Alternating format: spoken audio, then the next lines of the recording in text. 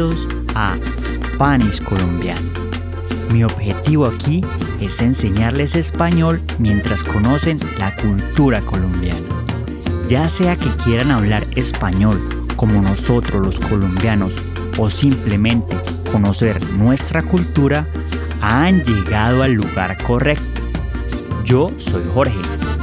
No soy profesor, no soy tutor, simplemente un amigo colombiano. Entonces, sírvanse un cafecito con leche, acompáñenlo con buñuelo, relájense y disfruten Spanish Colombiano.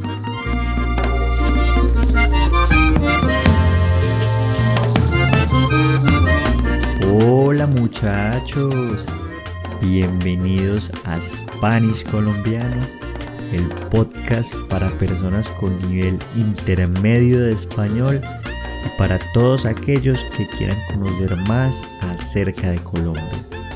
Yo soy Jorge, su presentador, pero más que todo su amigo colombiano, y el día de hoy les traigo un episodio de ¿Qué pasa?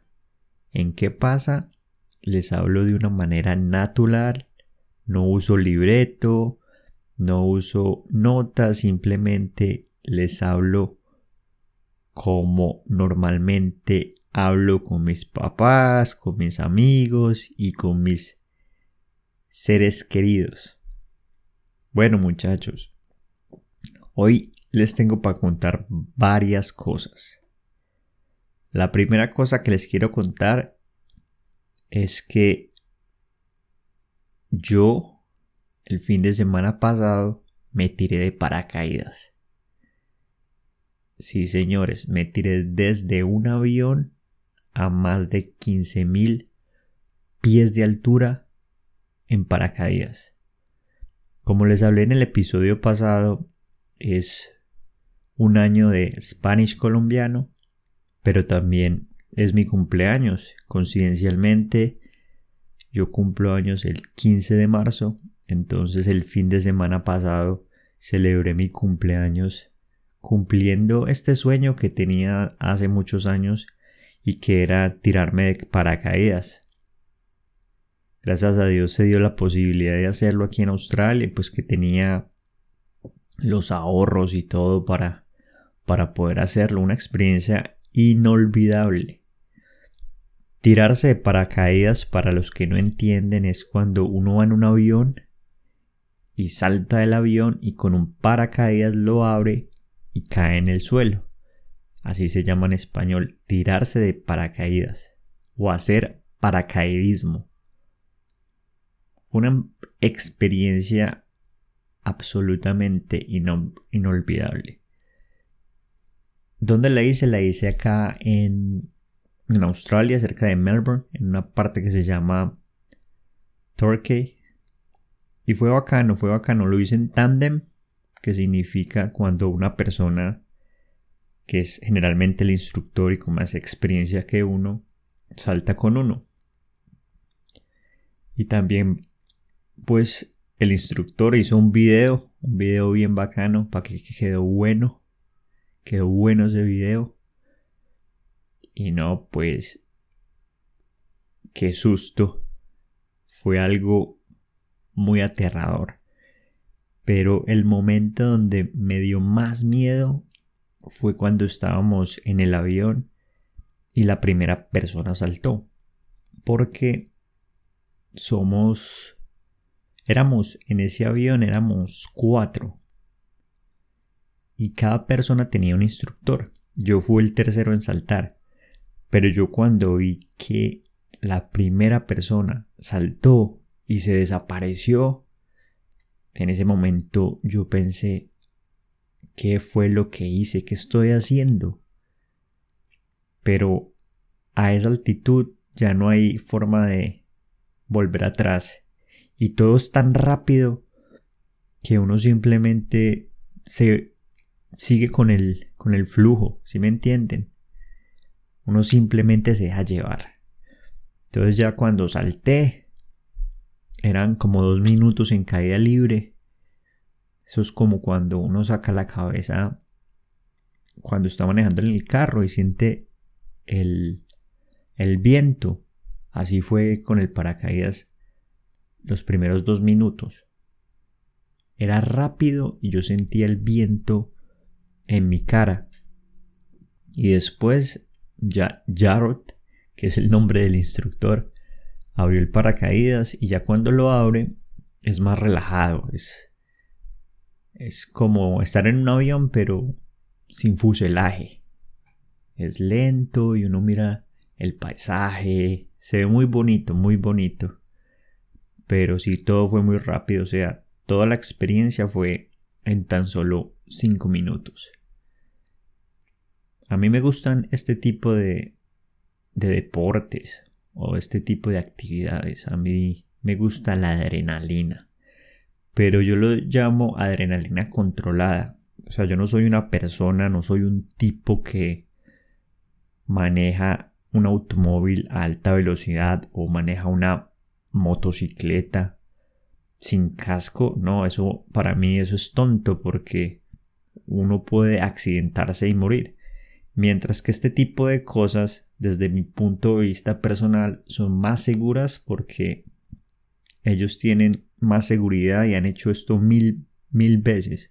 Simplemente le pregunté a Jared cuántos saltos hace cada día y me dijo 15. O sea, él salta 15 veces cada día haciendo paracaídas. Es lo mismo con montañas rusas. A mí me gustan las montañas rusas.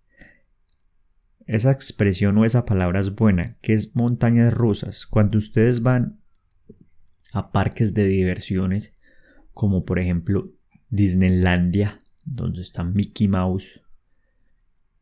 Las montañas rusas son estos elementos donde tienen un carrito y usted se monta y tiene subidas y bajadas. Yo creo que ya entendieron. Eso en español lo llamamos montañas rusas. ¿Por qué? No sé. Lo voy a averiguar y les aviso. El punto es que a mí me gusta ese tipo de actividades por la adrenalina. Y no sé, me gustan. Otro que me gusta es el bungee jumping, que se dice lo mismo en español que en inglés. Lo he hecho varias veces también. Otro que he hecho es puenting. Es muy parecido al bungee jumping, pero ya es en forma de péndulo, no en forma vertical. La caída es en forma de péndulo y se llama puenting porque generalmente es hecho en un puente. Y cuando uno salta, el péndulo se hace debajo del puente. En español lo llamamos puenting. ¿Cuál otro he hecho que me guste? Ya me acordé. Uno que hice en Colombia que se llama parapente. Parapente es muy parecido a paracaídas. La diferencia es que uno no tiene caída libre. Es simplemente uno va a la parte más alta de la ciudad o una parte alta, una montaña alta, y con los vientos abre el parapente y el parapente lo que hace es empezar a succionar el viento y eso eleva a la persona. Ese también lo hice en San Gil. En San Gil es un lugar en Colombia, un lugar en Bucaramanga, donde hay este tipo de actividades. Se los recomiendo.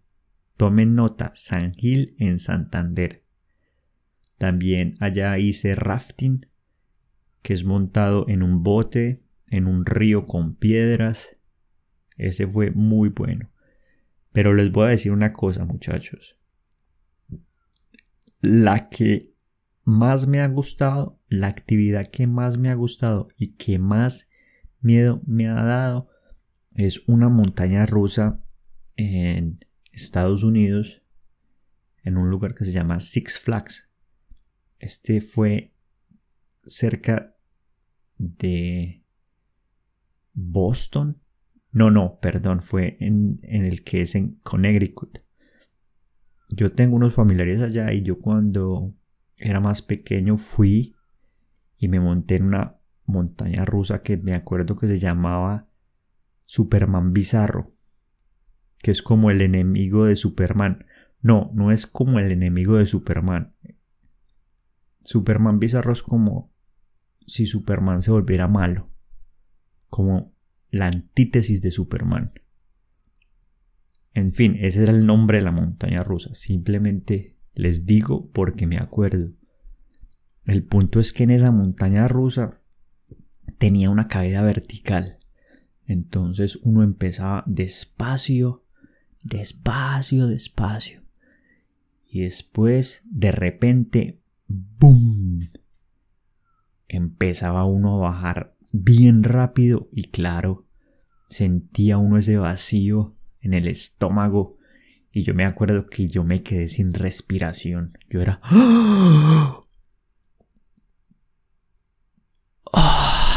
como podría decir 20 minutos. No, perdón, 20 segundos. 20 segundos y ya después la caída vertical terminó y siguió la parte horizontal y ahí como que me volvió la vida. Pero desde que tengo memoria, esa ha sido la experiencia más miedosa que he tenido en este tipo de deportes de adrenalina. Comparado con paracaidismo fue bueno, pero al ser tan rápido, no sé, no me dio tanto miedo. Pero en ese de la montaña rusa sí me dio mucho miedo. De pronto son las sensaciones. De pronto en paracaidismo uno no siente ese vacío, mientras que en la montaña rusa uno sí siente ese vacío en el estómago. Podría ser esa la razón. Bueno, muchachos, como es frecuente en este episodio de ¿Qué pasa?, yo les enseño al menos una cosita nueva. Hoy les voy a enseñar este engranaje que se llama Se fue la luz. Se fue la luz. Se fue la luz se utiliza cuando se va la luz. ¿Y qué es irse la luz? Es cuando la electricidad se apaga de repente. Digamos que estoy trabajando en mi computador o estoy grabando este podcast y se va la energía, se va la electricidad, se va la luz y se me apaga todo. Se apaga el computador, se apaga los bombillos, no hay energía. Eso es, se fue la luz. ¿Cómo lo pueden utilizar? Ustedes pueden decir, no, profe, no pude traer el trabajo hoy porque anoche en mi casa se fue la luz y no pude trabajar en mi computador. Otro ejemplo, digamos que ustedes están hablando con sus amigos de una serie de Netflix, digamos Narcos. Entonces ustedes le preguntan a su amigo, ¿sí se vio el episodio de Narcos que le dije? Y su amigo dice, me lo estaba viendo hasta que se fue la luz y no lo pude ver más, porque la luz se fue toda la noche. Entonces ya saben, muchachos, se fue la luz. Se fue la luz. Bueno, muchachos, ya que aprendieron algo nuevo, relájense un poquito, escúchenme. Relájense si están ahí en la oficina, si están ahí de pronto en el carro manejando, o si van en bus, si van en algún transporte público o caminando. Si están caminando, relájense, escuchen aquí mi voz y van a ir aprendiendo español sin que se den cuenta. Así soy yo. Yo les enseño cositas y ustedes van aprendiendo orgánicamente. Sin que se den cuenta, van a volverse bien fluidos en español. Lo que les quiero contar es que en el episodio pasado, como les dije, les dejé una encuesta que está en la descripción o en las notas del episodio. Por favor, llenen esta encuesta. Esto lo que ayuda es a que ustedes me den retroalimentación de lo que yo estoy haciendo y para ver qué les gusta, muchachos. Al final del día, esto es para ustedes. Yo estoy a su disposición para hacer lo que ustedes quieran. Claro, pues que con el ánimo de enseñarles español. A eso es lo que me refiero. A eso es a lo que me refiero.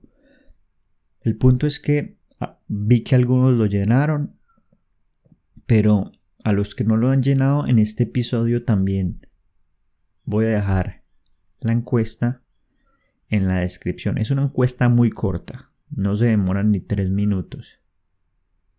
Es una encuesta súper corta, entonces vayan a la descripción y por favor, yo sé que a veces a uno le da pereza. Uno está ahí caminando en el carro y uno, que voy a parar este podcast para llenarle esa encuesta a ese man, a ese muchacho.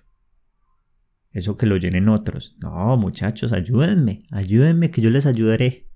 Llénenme ahí la encuestica para saber si lo que hago les gusta, si no les gusta, si no, ¿cómo voy a saber? Háganme ese favor. Cambiando de tema, les iba a decir que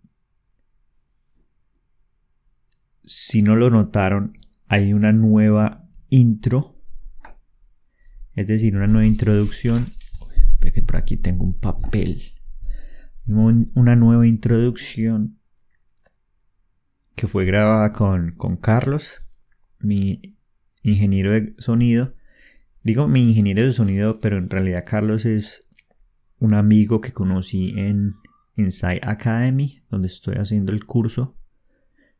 Y me está colaborando. Él simplemente tiene mucha experiencia en eso y le gustó mi podcast. Él también es de Colombia. Y dijo, no, qué bacano ese proyecto, qué bacano mostrar Colombia, qué bacano que usted está haciendo eso, yo lo quiero ayudar.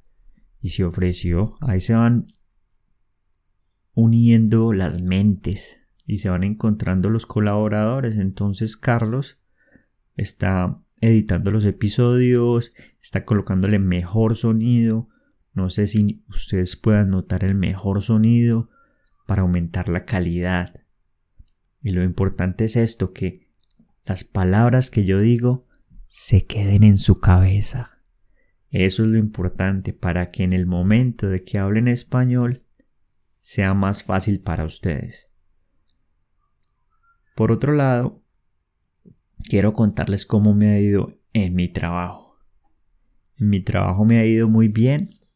Aún estoy yendo 2 veces al día, los martes y los jueves. Contento, feliz, aprendiendo cosas nuevas. Y pues es un cambio grande porque antes yo estaba acostumbrado a trabajar repartiendo periódicos y era caminando todo el día a las afueras de la ciudad. Pero en este nuevo trabajo, ejerciendo como ingeniero, haciendo lo que es mi carrera, mi pasión, es la mayoría del tiempo en una oficina, lo cual a mí me gusta. Les voy a contar una historia. Cuando yo estaba en la universidad, yo dije, uy no, para ser ingeniero y estar en una oficina, a mí no me gusta eso. A mí me gusta la naturaleza, me gusta estar en la obra, ver cómo se hacen las cosas. Yo pensaba eso. Esto fue en el 2003, 2005. No. Esto fue en el 2010 más o menos, porque yo me gradué de ingeniero en el 2012. Entonces, entre el 2006 y 2012 fue que yo estudié ingeniería civil en Colombia. Y estudiando yo pensaba eso. Pensaba que lo mío era el trabajo de campo, estar en la obra. Ese era mi pensamiento y lo que yo quería era que cuando me graduara pudiera trabajar en obra, no en una oficina. Porque yo pensaba, uy no, eso es muy monótono. Uno todo el día en una oficina, viendo 4 paredes, viendo un computador. No, eso no es lo mío. En fin, me gradué, empecé a trabajar como ingeniero y muchachos, la verdad eso no me gustó. No me gustó el trabajo de campo. ¿Por qué? Esto pasa en la ingeniería, especialmente en la ingeniería civil, en el campo en el que yo trabajaba, y es que son lugares remotos donde no hay facilidades. Por ejemplo, uno no encuentra baños. La otra es que para acceder a los sitios, en ese momento cuando yo empecé a trabajar, yo trabajaba en oleoductos. Y me acuerdo un trabajo que era arreglar el oleoducto que venía de Mariquita a Manizales. Estos son lugares en Colombia. Porque hubo un derrumbe y la tierra rompió el tubo del oleoducto. Entonces el gas no podía llegar a Manizales. En la empresa que yo trabajaba fuimos a arreglar ese oleoducto. Y la cosa es que eso era por allá bien lejos en una montaña. Entonces no llegaba carro. Tocaba dejar los carros al comienzo de la montaña y caminar. Y camine. Y no es caminar plano, era caminar de para arriba, es decir, subiendo esa montaña. Y entonces como había que llevar el equipo, que había que llevar el soldador, había que llevar la herramienta, todos los equipos, eso no importaba de que usted era ingeniero. Coja eso y mónteselo al hombro y suba para allá, para esa montaña. Entonces, eso fue duro y me lo imaginaba diferente. La otra es que es mucho manejo de personal. Es decir, uno encuentra personas que tiene que saber cómo manejarlas, porque no sé si les ha pasado, pero cuando me pasó a mí, yo me gradué de 23 años y era muy joven y me pusieron como residente de obra.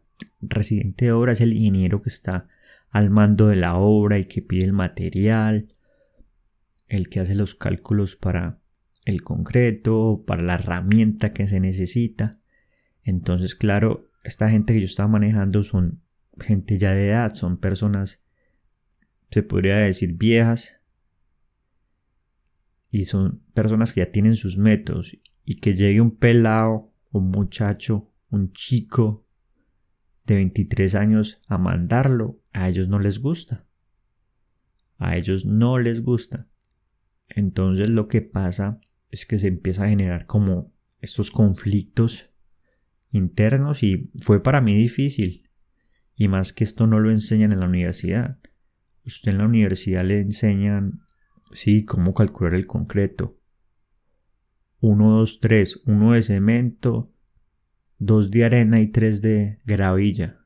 Listo. Pero usted no le enseñan cómo hablar con las personas, cómo dirigir. Estos son lo que llaman habilidades suaves. Y es lo que en el día de hoy muchas instituciones se están dando cuenta que es lo que necesitan los nuevos profesionales. Cómo manejar gente, cómo tratar clientes, cómo tratar proveedores y en conclusión es cómo ser humanos. Si usted tiene buen manejo de gente, si usted se sabe expresar sin ofender a los demás, va a ser para usted más fácil poder manejar la gente y poder terminar el proyecto o la obra a tiempo y sin percances. El punto es que yo no tenía la experiencia y no me gustó trabajar en campo. Entonces, gracias a Dios, el trabajo que tuve después en Bogotá, ese trabajo sí fue en oficina y ese me gustó mucho. Me gustó mucho y desde eso ya quedé enamorado del trabajo de oficina.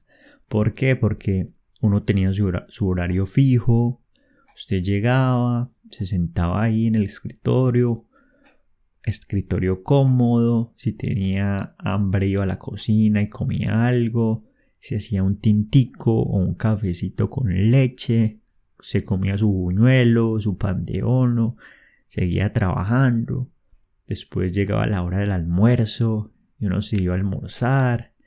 Si había un restaurante cerca, uno podía variar de menú. No, a mí me encanta la oficina por eso. Y no estoy diciendo que lo que yo piense es correcto o incorrecto, es cuestión de preferencias. Si a ustedes les gusta el campo, muy bien por ustedes, bacano, los felicito, pero en lo personal a mí no me gustó por eso. El punto es que en esta nueva empresa otra vez volví a la oficina y me sorprendió esta empresa porque trata muy bien a sus trabajadores. La cocina que tienen, que es una cocina para cuando uno va a comer el almuerzo, tiene una nevera grande y la empresa le da a los trabajadores comida. Es decir, uno abre esa nevera y tiene galletas, tiene pan, tiene muchas cosas. Ay, perdón. Y son gratis. Esto puede parecer tonto de pronto por algunas personas de otros países, pero para mí, que soy de Colombia, esto para mí es sorprendente. Que el jefe de uno tenga una nevera llena de comida y sea gratis y que no se la cobren a uno. Eso para mí es sorprendente. Y no es normal. Porque en las empresas que estuve en Colombia había una cocina, pero una cocina con microondas, una cocina de pronto con agua, que era lo máximo que le daban a uno, agua. Pero aquí en Australia la diferencia es muy grande, o al menos en esta empresa tiene también máquina para hacer café. Imagínense, uno llega, le hunde un botón y tiene como 5 tipos de café. Tiene el que más me gusta, cafecito con leche. Tiene también té verde, té negro, tiene pan, tiene tostadora. Yo lo que hago es llego allá, a mí me gusta el té. Últimamente he estado tomando té. Entonces me tomo mi tecito verde, me relajo, después me como una galletica. El almuerzo sí lo traigo aquí de la casa.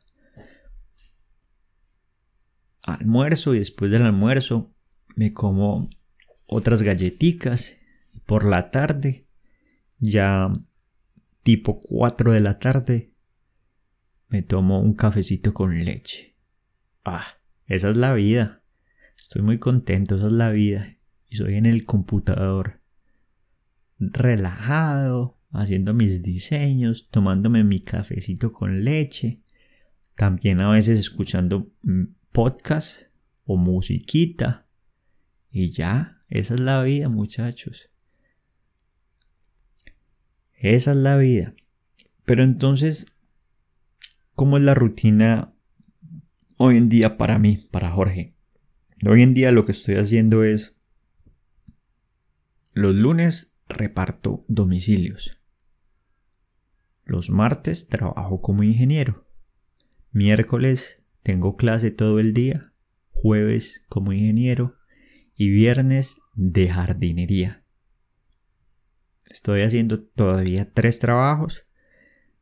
Pero si Dios quiere, ya en agosto ya empiezo a trabajar tiempo completo como ingeniero. Pero por ahora toca así, muchachos. Así es el proceso. Esto de que de un día al otro uno ya es exitoso o tiene el mejor trabajo del mundo, eso no es así en la vida real. O por lo menos no me ha pasado así. A mí lo que me ha pasado es que ha sido como un proceso, como un poquito de esto, un poquito de aquello, y se va formando hasta que ya llega. Hasta que ya llega el momento que uno soñó, el momento que uno deseó. Una de las cosas que sí me ha pasado y que he tenido problemas en la oficina es que nosotros en Sudamérica, y ojo a esto para los que no son de Sudamérica, Ojo a esto para los europeos y para la gente de Canadá y Estados Unidos. Esto es muy importante. Nosotros en Sudamérica somos muy sinceros, somos a veces toscos o incultos. ¿Qué quiere decir con esto? Si alguien dice una palabra en inglés y yo no la entiendo, yo voy a decir ¿qué? ¿Qué dijo? Eso es ser inculto o grosero, mientras que, por ejemplo, aquí en Australia o en Estados Unidos, la mayoría de la gente dice ¿perdón? ¿Qué dijiste? ¿Me puedes repetir, por favor? Son muy cultos, mientras que nosotros somos toscos. Decimos ¿qué? ¿Qué dijo? Pero esto no significa que seamos malos o que sea mala gente, simplemente la cultura, ya que nosotros somos más directos. Nosotros queremos ser directos y sinceros, mientras que me he dado cuenta que en estos países a veces, para no lastimar a la otra gente, son más sutiles y más cultos, lo cual es muy bueno. Entonces he tenido que trabajar en esto porque con mi jefa el martes me estaba diciendo que había un seminario de incendio. Me dijo había un seminario de incendio de mist. Y yo, ¿de qué? No, esa señora le dio una rabia que no me respondió. Se puso de mal genio porque yo le dije ¿qué? Y fue una respuesta automática. Pero ya sé que la próxima vez puedo decirle ¿perdón? ¿Qué dijiste? Algo así. El punto es que si ustedes están hablando español con alguien de Sudamérica, especialmente de Colombia, y tienen este tipo de respuestas, no se ofendan. No es que seamos mala gentes, no es que seamos rudos, es simplemente nuestra cultura. Entonces, si ustedes tienen una pareja que es de Colombia y notan eso, digamos, en otro idioma, es por eso, es la cultura. No se sientan ofendidos, no sientan que nosotros lo hacemos con mala intención de ser rudos, de lastimarlos o lastimarlas. El punto es ese, el punto es que es nuestra cultura, es un poco ruda, tosca, pero en realidad nosotros somos buena gentes, charladores y nos gusta hacer nuevos amigos. Bueno, muchachos, eso fue todo por este episodio. Espero que les haya gustado y no se olviden llenar la encuesta, que realmente eso me ayuda para saber ustedes qué piensan. Y finalmente, para los que les gusta leer las transcripciones, recuerden que las transcripciones están disponibles también en el link que pueden encontrar en las notas de este episodio. Las transcripciones son buenas porque ustedes mejoran la pronunciación. Si ustedes tienen tiempo, ustedes miran el episodio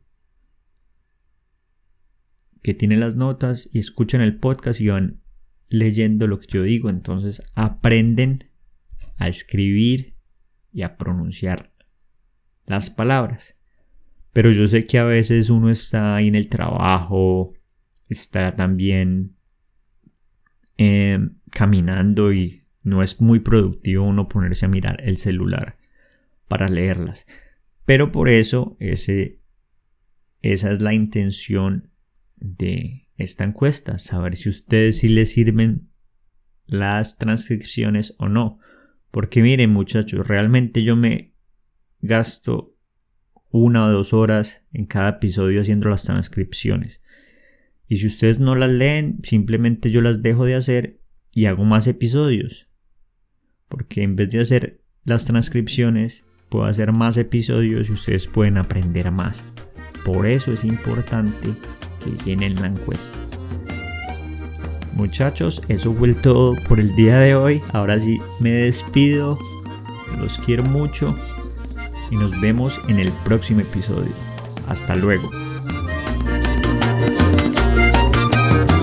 Gracias por escuchar este episodio de Spanish colombiano.